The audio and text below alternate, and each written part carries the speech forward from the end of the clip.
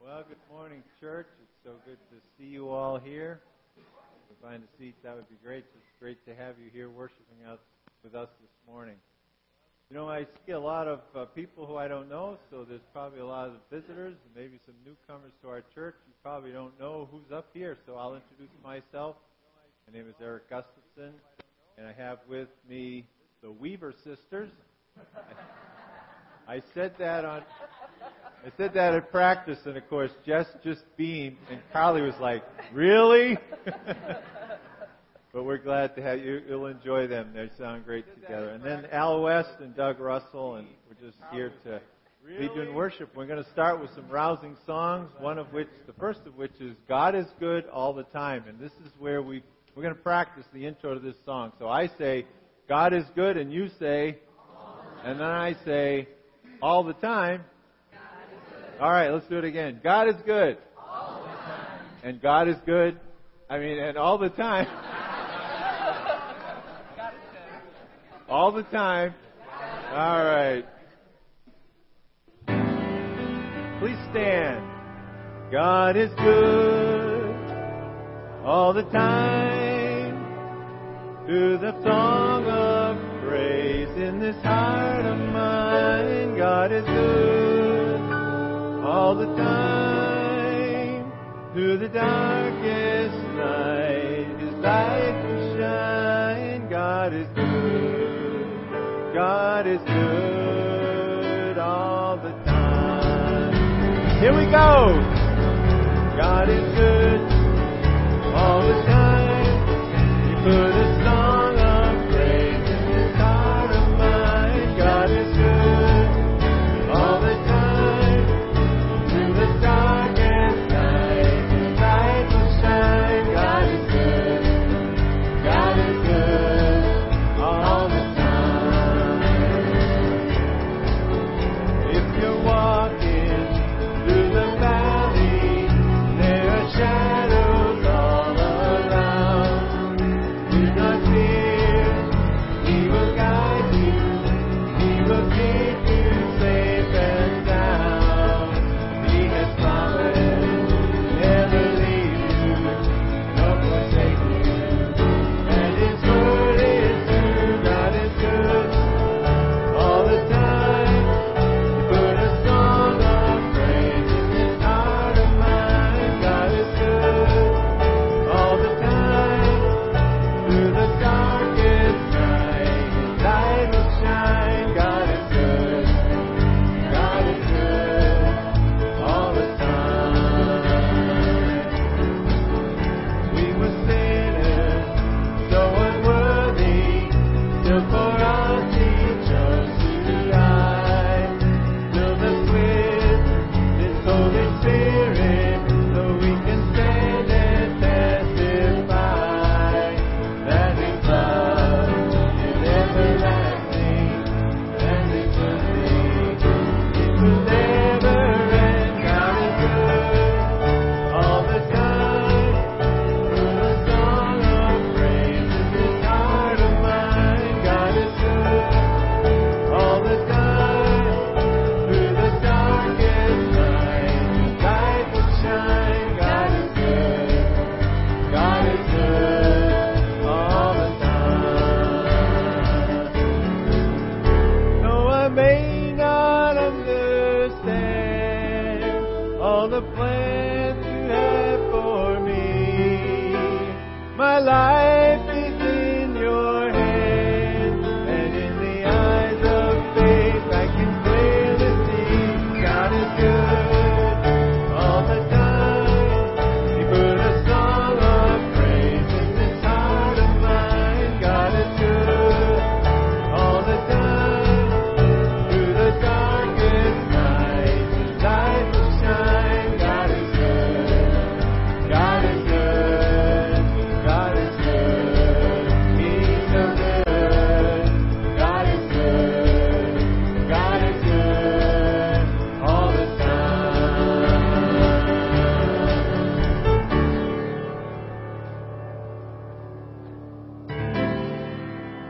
Behold, He comes cloud, shining like the sun. At the trumpet call, lift your voice. It's the year of Jubilee, and out of Zion's hills salvation comes.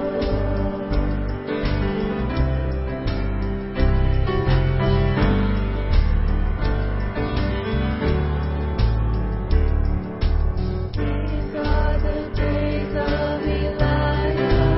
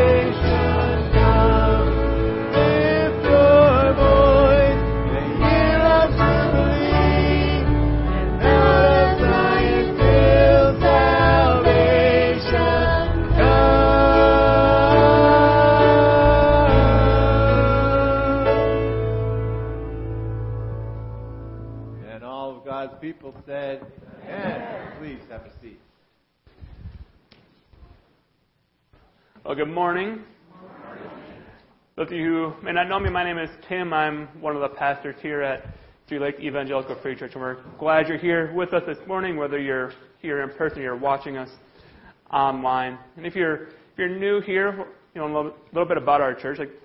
We want to be a community that's really about three things at the church. We want to reach people with the gospel. We want to grow to be like Jesus, and we want to serve others. And so if you have a bulletin, right, there's opportunity for each of those things kind of listed in the bulletin, right? When it comes to reaching people, right, I'm firmly convinced that the way we reach people is not necessarily through all the programs that the church puts on, but just by being engaged in our community, right? And in this time of year, in this part of Wisconsin, right, there's ample opportunity for us to be engaged in our community, right? So we just encourage you to be out in the community doing things, to get to know people, to build relationships, and to take the opportunities to share about Jesus as they come. And let's all want to be people who grow. Right? And so in helping us grow to be like Jesus, a couple opportunities coming up. One, we have a membership class on August 14th. We already have a number of people signed up for, but if you're interested in joining us in a more formal way and kind of sticking your flag in the ground saying, I'm a member here, we'd invite you to join that class. Also, that following Sunday, August 15th, we'll have baptisms down at Maple Lake. Our hope had been to have an outdoor service down there, but a couple of complications with getting sound things figured out. I mean, we're going to have the service here on August 15th. It'll be here, but then immediately after the service, we will head down to the lake. We'll have baptisms, and then we'll have a picnic together at the church family. Well, that's August 15th. We'll have baptisms. If you're interested in being baptized, if you've never been baptized, I encourage you to reach out, and we can arrange, talk through that, what that means, what that looks like. Right. And then just a couple opportunities to serve. Right. So we're looking for people who can be what we call building stewards, which basically hang around until everybody leaves at the end of the service, and then kind of lock up the church, make sure everything's good to go with the building on a Sunday morning. So if you're interested in that, you can contact the church office. The phone number for that is in the bulletin. Another way we want to encourage, especially our children, to grow is through VBS this coming week. And so to give us a little more information about that, I'm going to invite up Pastor Ian Stewart and Sherilyn Coach to come talk a little bit more about that.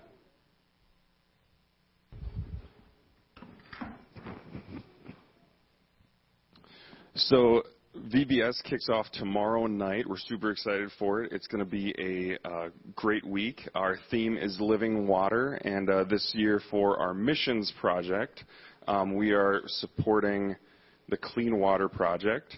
So if you want to help out with that, there is a board at the back in the foyer. We are having a penny war, and currently the guys are beating the girls slightly. Okay, so if you want more info on that, take a look at the back. It ends the end of this week. But yeah, we're excited. I'm going to hand it over to Sherilyn. I caught somebody putting silver coins in the wrong pot this morning. Dollar bills are great. Pennies are great. Silver coins go in the opposite gender because it subtracts from the total. Just clarification. Can I have everybody here that is helping with VBS stand?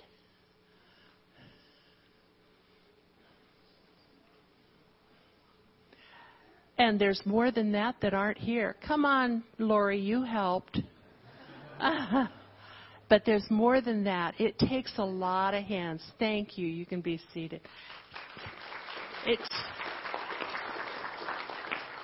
It takes a lot of hands to get VBS going, and I really appreciate those of you that have volunteered your time. Also, our theme is Living Water. You can only imagine what all that entails. If you are here and you have children in the age group, please sign them up for VBS. We'd love to have them. It's from 5:45 to 8:15. I think that's it. Sherilyn's been doing a great job this year. We're excited for it. It's going to be a great year. So with that, we're going to have Tim pray for VBS, and yeah. Will you pray with me?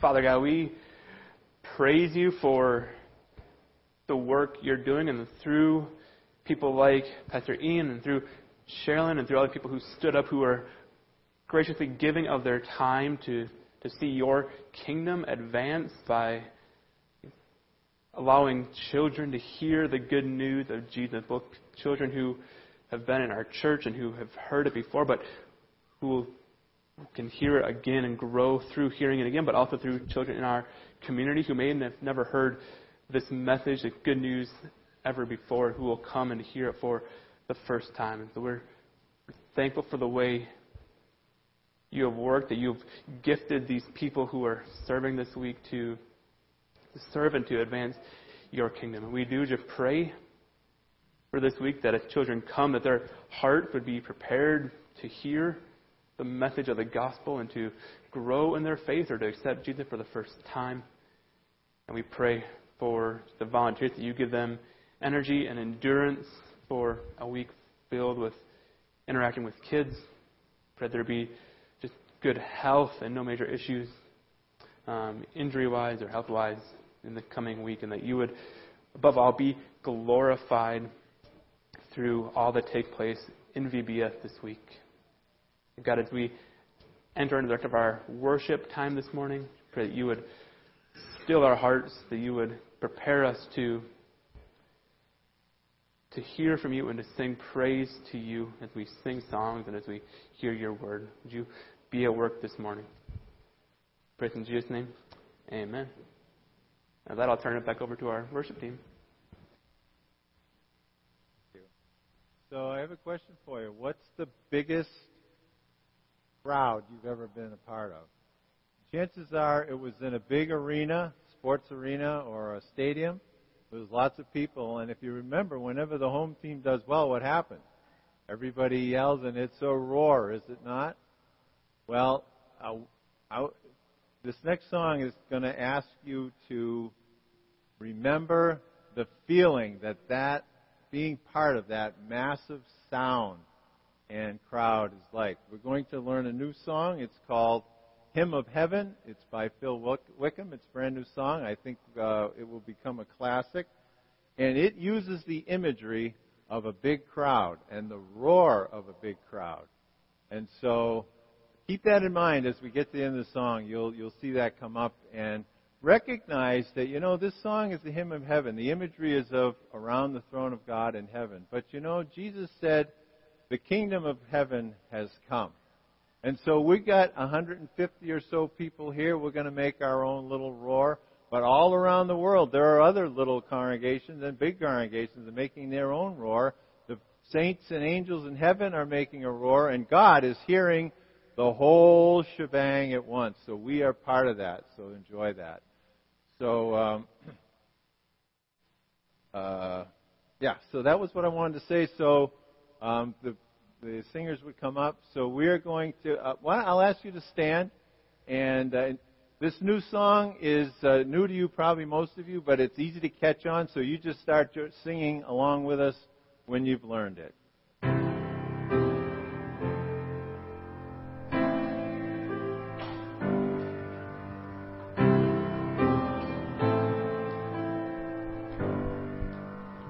How I long to breathe the air of heaven, where pain is gone and mercy fills the streets, to look upon the one who bled to save me and walk with him for all eternity.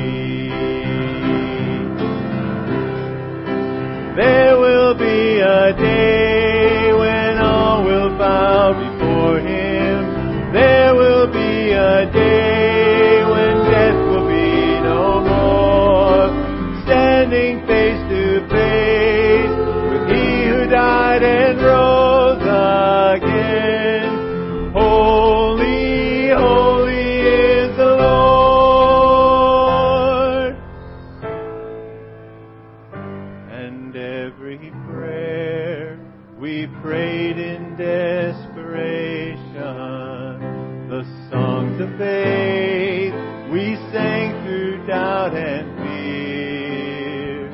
But in the end, we'll see that it was worth it when He returns to wipe away our tears.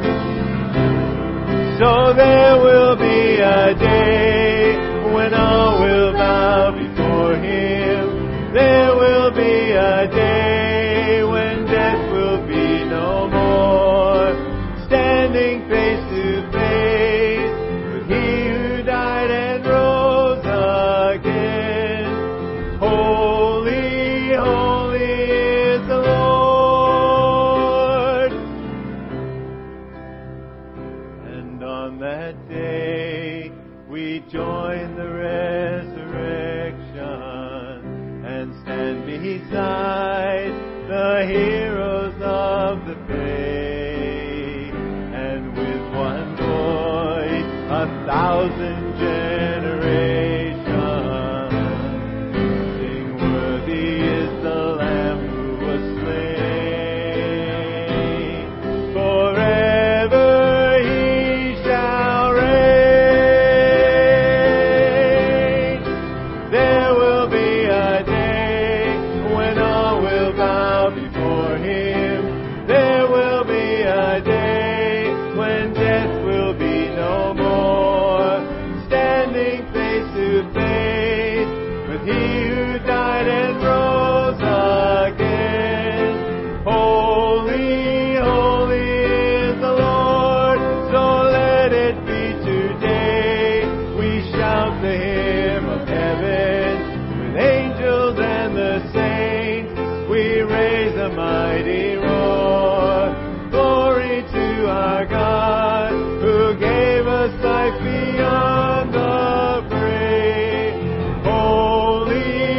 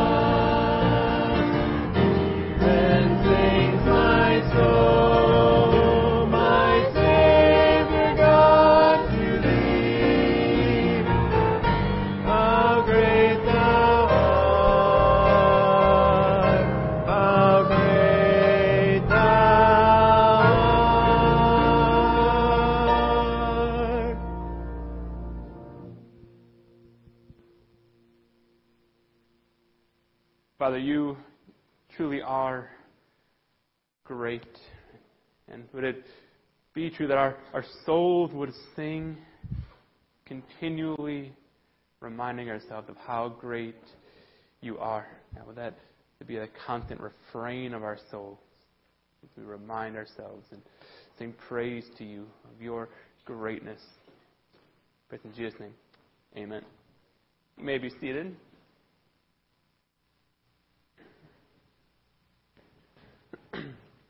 It's been a fairly exciting week for me. Like you may be aware, the Milwaukee Bucks won the NBA championship last Tuesday, right? And as much as I maybe had some qualms with some professional sports things, my inner being can't help but be excited by professional sports team from Wisconsin doing well, right? And so, for someone who grew up obsessed with Wisconsin sports, like I was, it's been kind of a surreal time, right? Because the static quo, the default operation on my brain has always been well, the Brewers and the Bucks are going to stink, but the Packers will be good, right? That's just been how I've always thought. But it's been kind of surreal to watch the Bucks win the NBA championship and to see the Brewers be in first place in their division, but then the Packers possibly facing a hard year, depending on how things shake out with the quarterback who shall not be named. Right? It's everything's upside down and backwards. Anyway, needless to say, I spent a fair amount of time this past week, watching that game and then reading articles and watching highlights from that game, which is an exciting time. And, one of my favorite things that I watched in watching those highlights was to see video of what they call the Deer District down in downtown Milwaukee. Right? And this Deer District, it's this area outside of the arena where the Bucks play, where people who don't have tickets could gather together and watch the game. And City of Milwaukee officials estimated that something like 65,000 people gathered in this Deer District to watch the Bucks play the night they won the championship. And so you can see a picture here of that with the crowd outside of the arena, watching the Bucks play. And every once in a while, when the Bucks did something good, the TV broadcast would cut to a video of the Deer District and seeing people celebrate. And there'd be the part of my brain that says, be jealous and be like, man, I really wish I could be there at this moment. I wish I could be with that crowd of people celebrating. I feel that, and then a second later, another part of my brain would kick in and would say no, you don't. First of all, you hate crowds. And you're not exactly the jump around and celebrate and scream type of person, right? So it didn't. I actually wouldn't want to be there. It just made me incredibly uncomfortable. And in fact, I know that because I found myself in a similar situation once. Well, back when we lived in Louisville, I for a job hung out with this guy who had Down syndrome, right? And we'll call him Trevor. Right? And so once he wanted to go downtown Louisville to kind of a similar sort of thing, Louisville's equivalent of the Deer District, and watch Team USA play in the World Cup. Right? And so we get down there. There's not 60,000 people. It's not quite that big, but there's probably 10,000 people all packed into this small area watching these giant screens show the World Cup game. So we're packed in, shoulder to shoulder. And I'm just miserable. I've never had so much physical contact with random strangers in my life. And then, to make matters worse, Team USA loses because it's soccer and they're Team USA.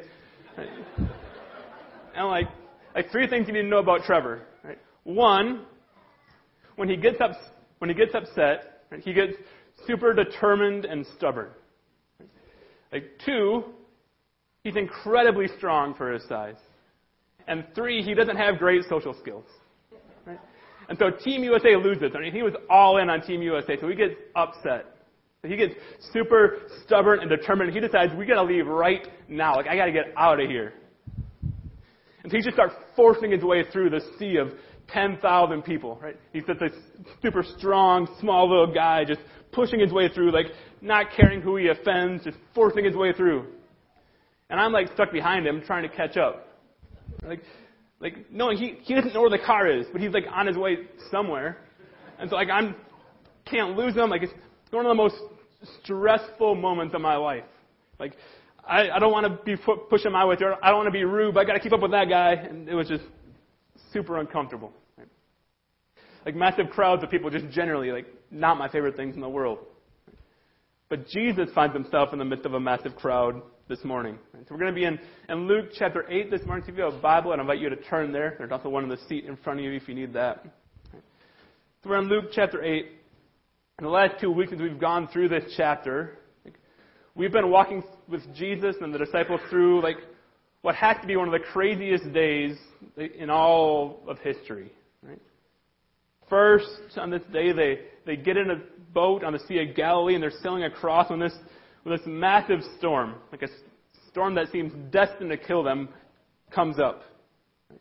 But then Jesus just speaks, right? And the storm is calmed. Right? So that's weird thing number one. Then they get to the other side and they immediately encounter this demon-possessed man who's living naked in the tombs.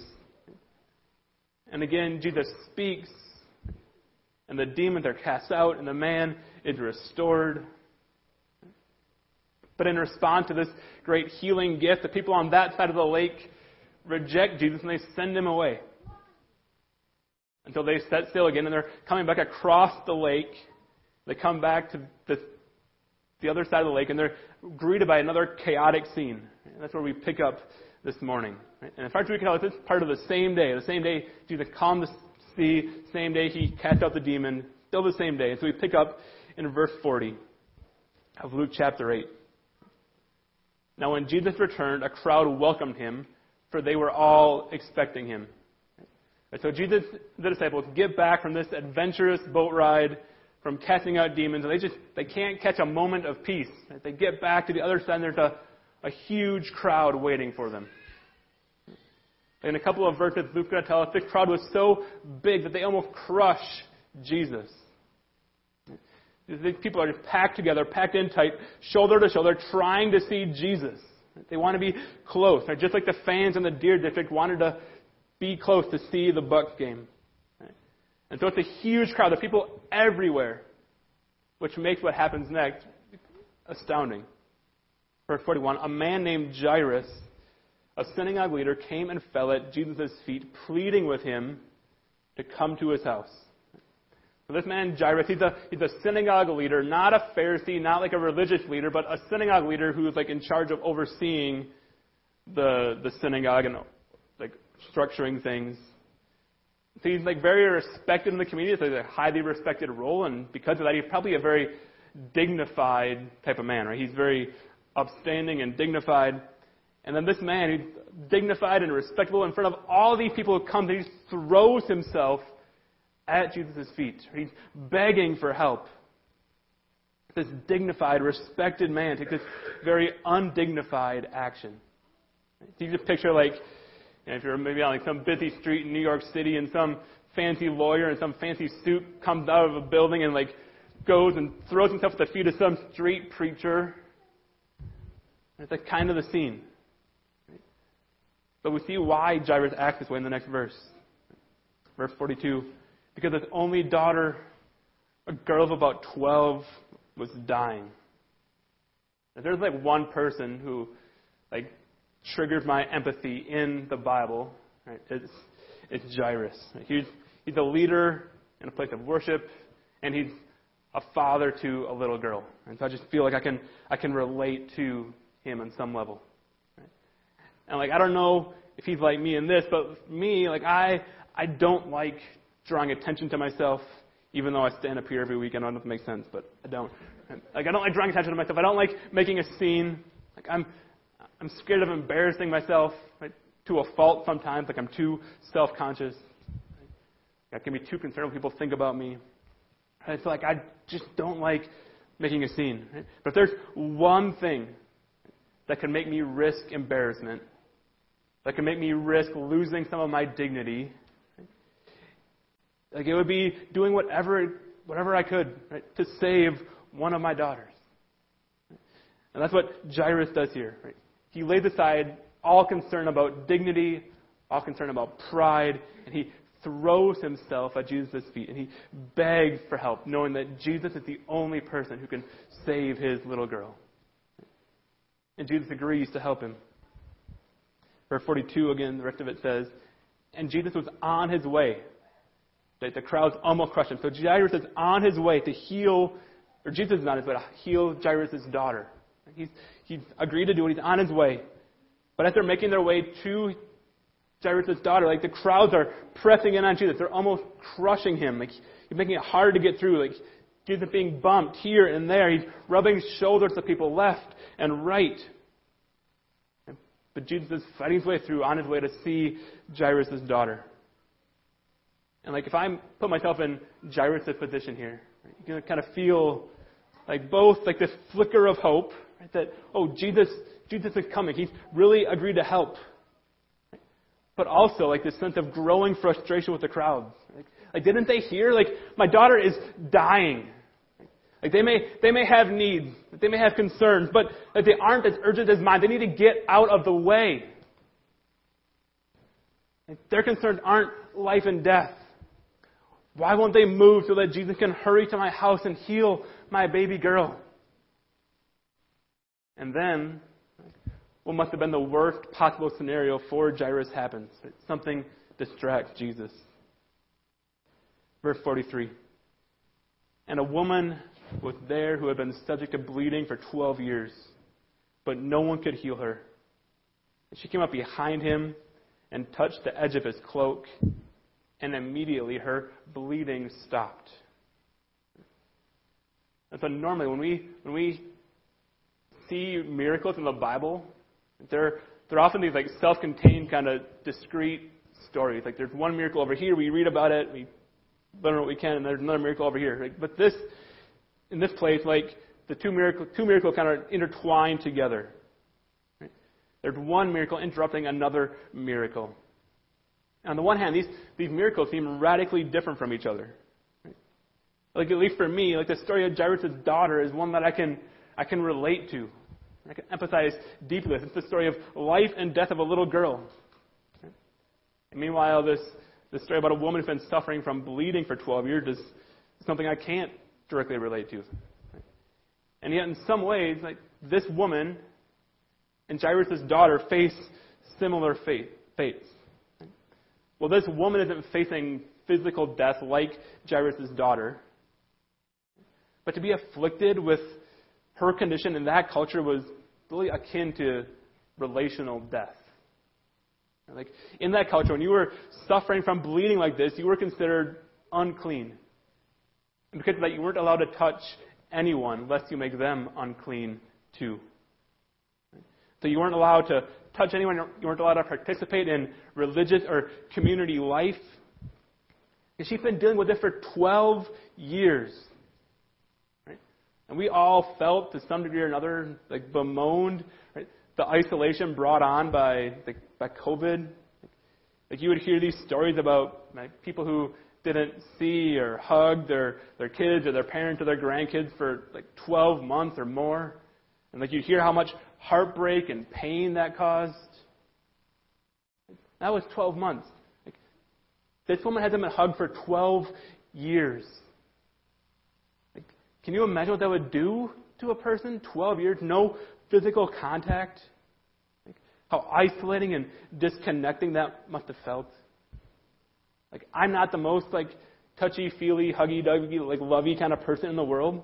Right? But my wife and daughters were gone for 10 days, a week and a half ago, or last week they got back.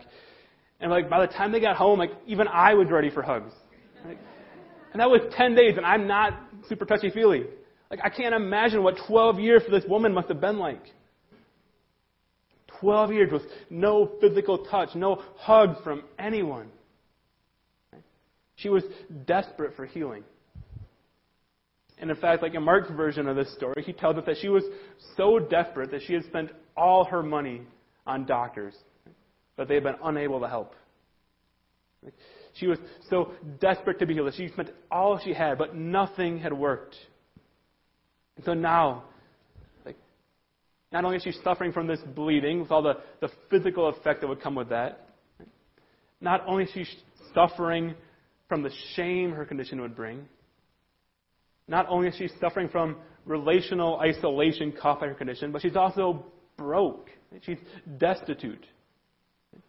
So she may not be facing physical death like Jairus' daughter, right? But in her condition, she doesn't have much to live for. Right? But she had somehow heard about Jesus, the way he had healed others, and so she decided to take one last chance, one last risk. And let's be clear, it was a big risk. As we said, like anyone she touches would be unclean. And here she is forcing her way through this massive crowd of people. If anyone recognized her, there would be serious repercussions. People would have been irate to know that she had interspersed herself in that crowd.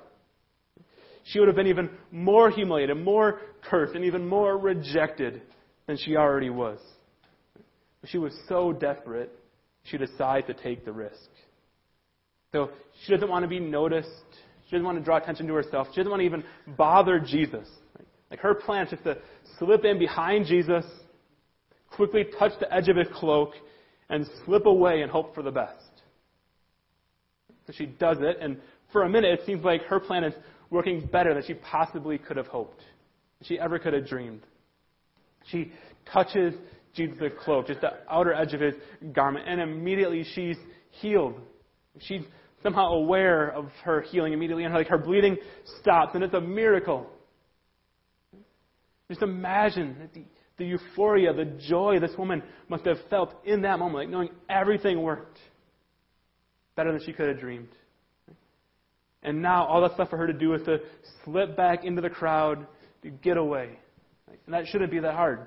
Surely in a crowd this size, there's no way that anyone could have noticed her just touch the edge of Jesus' cloak. But then Jesus totally upends her plans. Verse 45, "Who touched me?" Jesus asked. When they all denied it, Peter said, "Master, the people are crowding and pressing against you." Like Peter's like, "What do you mean who touched you? Like everyone's touching you. There are people everywhere." But verse 46, "But Jesus said, 'Someone touched me. I know that power has gone out from me.' Then the woman, seeing that she could not go unnoticed, came trembling and fell at his feet. In the presence of all the people, she told why she had touched him and how she had been instantly healed. Then he said to her, 'Daughter, your faith has saved you. Go in peace.'" And that brings us to the first kind of big takeaway of this passage, right, which is that Jesus uses his power for the good of those who have faith. And this continues with a series of stories where Jesus uses his power. Right? Like he displayed his power over the natural world by calming the storms. He displayed his power over the supernatural world by casting out the demons and the demon-possessed man. And here he displays his power over sickness and in death by healing this woman. Right? And you may quibble with that phrasing. Like, did he really heal her? Like, or did she just touch Jesus and happen to be healed? Like, it doesn't seem like Jesus had much active choice in the matter. Like that's, on a surface reading, that's what it seems like. And it's possible that that's what happened, right? Jesus didn't know until after the fact that he had healed this woman. But based on like what we've seen from Jesus up to this point in Luke, like I don't think that's what happened. Right? Like this is the same Jesus who knew Simon the Pharisee's thoughts at the dinner party. Right? This is the same Jesus who knew the thoughts of those who were upset when he forgave the sins of the paralytic man. Like, this is the same Jesus who knew where to tell Peter to let down his net to catch a massive catch of fish, even though Peter caught nothing all night. Right? Like, not much happens in the book of Luke that's beyond Jesus' notice. And just look again at verse 47. Then the woman, seeing that she could not go unnoticed, came trembling and fell at his feet. It prompts a question in my head, like, why did this woman suddenly realized she couldn't go unnoticed? There are people everywhere. What would ever make her think, oh, she's going to be busted? Like, why would she think that? And the only answer that makes sense in my head, and like, I'll admit, like, I could be wrong about this. This is not clear in the Bible, but the only answer that makes sense in my head is that like Jesus was doing something to clearly indicate that he knew that she had touched him. In my mind, like I imagine like Jesus like looking at her, making eye contact, staring right at her when he says, "Who touched me?" And then when no one responds, he like looks even deeper into her eyes and asks again, like, "Who touched me?" Until the woman realizes that he knows and that he's waiting for her to confess. That there's no getting away. Like, but why did Jesus do this? Like, why did Jesus wait for this woman to confess? And I think it's because Jesus wants to make clear, right, that he is not some religious totem. Right? He is not some good luck charm that you can just kind of touch and expect good things to happen. Right? Jesus is not a rabbit's foot or some kind of religious icon that gives power to anyone who touches it. Jesus is not after some kind of mystical religiosity where if I just say the right words and do the right actions, then I can manipulate God into doing what I want for me. That's not what Jesus came to bring for us. He came to usher us into a relationship with Him. And you don't get a relationship with Jesus by touching the edge of His cloak and then slipping away. So instead, Jesus gives this woman the opportunity to glorify God by announcing what had happened. And the woman responds by telling the crowd why she had touched Jesus and how she had been healed. She tells the crowd of this incredible display of Jesus' power. And then Jesus responds by saying, "Daughter, your faith has healed you. Go in peace." And two things that stand out in this statement that Jesus makes. When he says, "Daughter, your faith has healed you. Go in peace." First, he calls her daughter. And just think of what this must have meant for that woman. This woman who has been so disconnected from community and relationship for the past 12 years. And now here is Jesus calling her daughter, welcoming her into the family of God. All those years cut off from any kind of fellowship in the community, but now Jesus calls her daughter. And the second thing that stands out is that Jesus says this woman is healed because of her faith. It's because of her faith that Jesus healed her. Jesus uses His power for the good of this woman because of her faith. It's a pattern that's repeated over and over again in the Bible. Jesus uses His power for the good of those who have faith in Him. So the question is, do we really believe this? If you've placed your faith in Jesus, do you believe, really believe that He has limitless power to do good for you? That He has power to heal you, to forgive you, to transform you? If you have faith in Him, right, the message of the Bible is He is able. He uses His power for the good of those who have faith in Him. But you might object. It's hard for me to believe that. Right? Because I've turned to Jesus before, and He hasn't come through. I've had this need. Right? I've had this constant prayer. Maybe it's a chronic illness or a pain. Maybe it's some kind of broken relationship that you've prayed for over and over again. Maybe you've prayed for some kind of help in overcoming some kind of constant addiction. And you've pleaded, and Jesus hasn't seemed to answer. And you're ready to throw in the towel. You've all but given up hope. If that's you this morning, if you're walking through that right now, or you're waiting for Jesus to answer, and it doesn't seem like He is, then the rest of this passage is for you. Because as great as Jesus' power was in healing this woman, it also caused a problem. Look at verse 49. While Jesus was still speaking, someone came from the house of Jairus, the synagogue leader. "Your daughter is dead," he said. "Don't bother the teacher anymore." And I can't imagine in that moment what Jairus must have felt. The way that Jairus is told, "Don't bother the teacher anymore," gives this impression that that he's been kind of urging Jesus along, kind of reminding him, like, come on, Jesus, we got to go fast. We need to hurry. And he's seen Jesus kind of delay to talk to this woman, and now his greatest fear has been realized. If I'm Jairus in that moment, all I could think is, like, why did you stop? Why did you stop to heal this woman? Like, it's great that she's healed and all, but her situation was not life and death. You could have come back later. And now because you delayed, my baby girl is dead. Like, why, Jesus? Why didn't you hurry? Why didn't you come sooner? Why didn't you rush as soon as I begged you to come? Why? We've all probably felt that in one way or another at some point in this life. Right? We're like, why won't Jesus come? Why won't He answer? Why won't He meet my need now? If you're feeling that this morning, just notice how Jesus doesn't respond until all hope seems to be lost. So the person comes and he tells Jairus that his daughter is dead, and then Jesus speaks. Verse 50. Hearing this, Jesus said to Jairus, "Don't be afraid. Just believe, and she will be healed." When he arrived at the house of Jairus, he did not let anyone go in with him, except Peter, John, and James, and the child's father and mother. Meanwhile, all the people were wailing and mourning for her. "Stop wailing," Jesus said. "She is not dead, but asleep." They laughed at him, knowing that she was dead.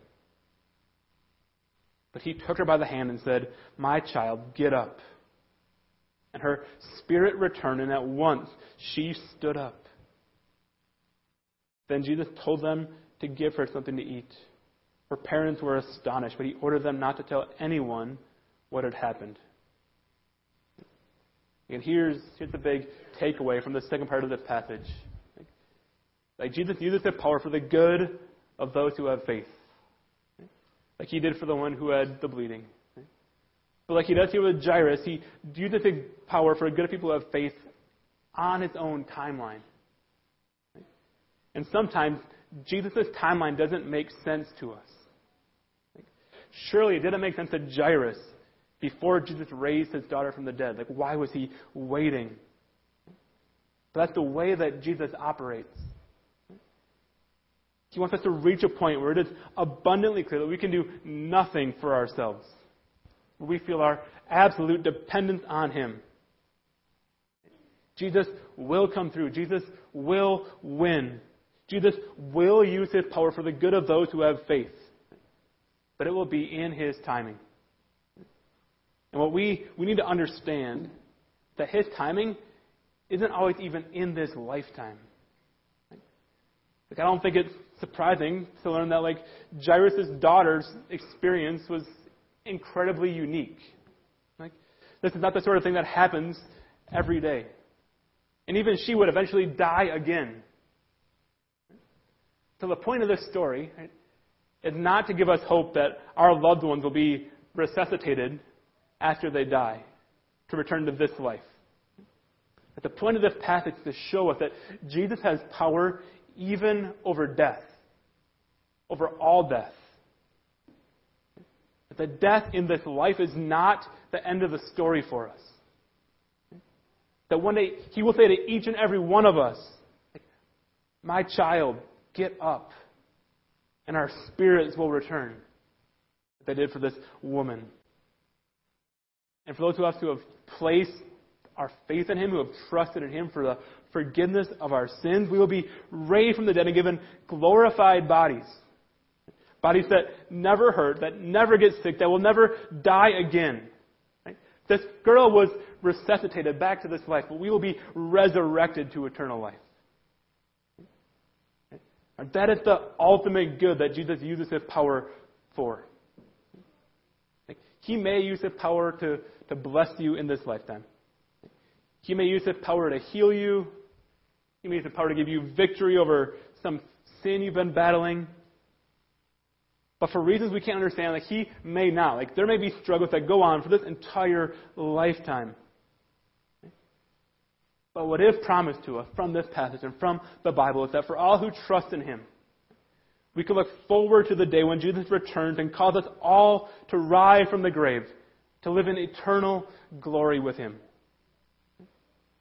That the good that Jesus uses His power for is not primarily our earthly good, but for our eternal good.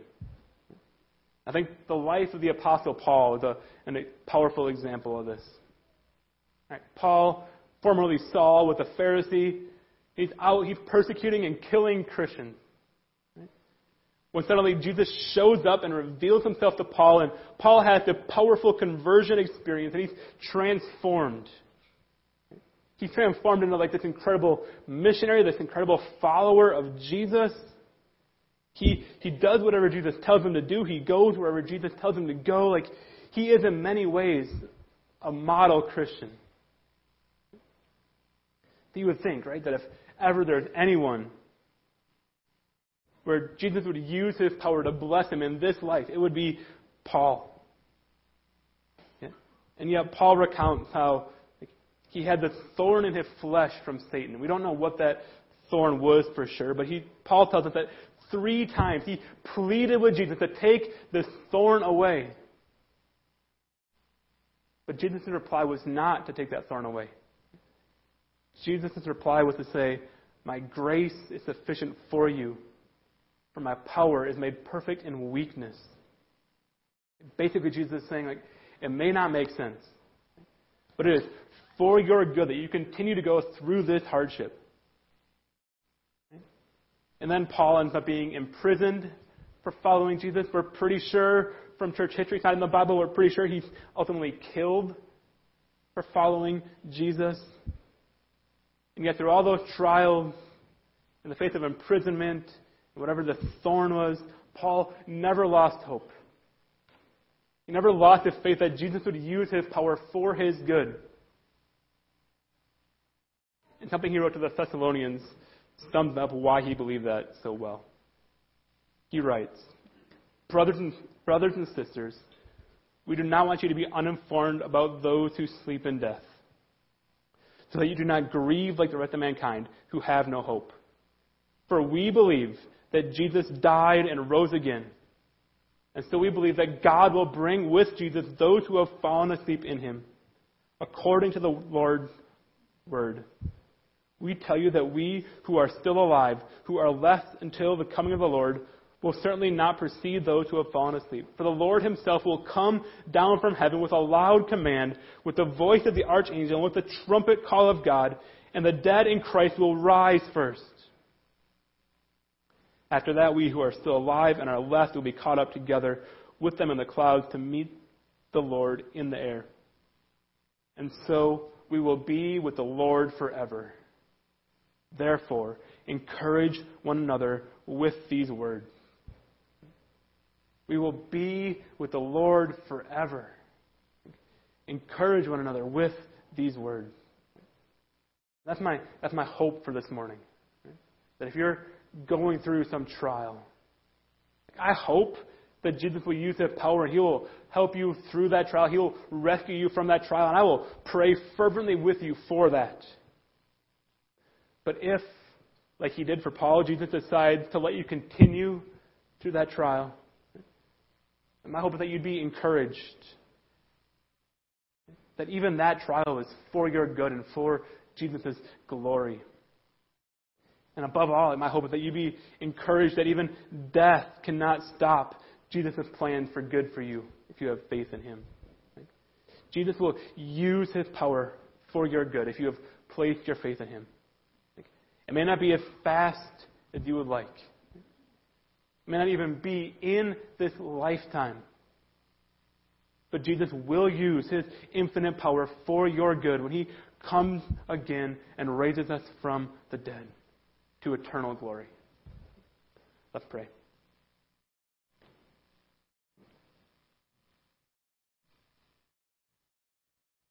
Father, we thank You that no matter what trials we face in this life, there is great hope because of what Jesus did. That Jesus came and He lived His sinless life, and He died on the cross on our behalf, and You raised Him from the dead. That by placing our faith in Him, we look forward to the day when we too will rise to eternal life in the new heavens and the new earth with You.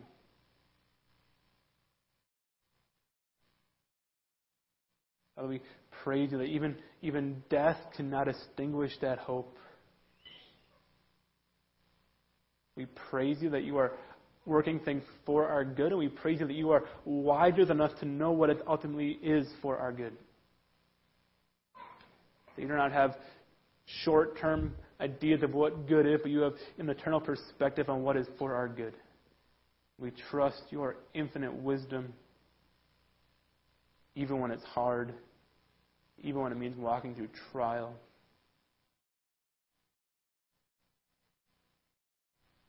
Thank You that You are trustworthy, that You are worthy of our praise and worthy of our trust, even in hard times. We pray in Jesus' name. Amen. Would you go feeling the encouragement that Jesus will use His infinite power for your good? You are dismissed.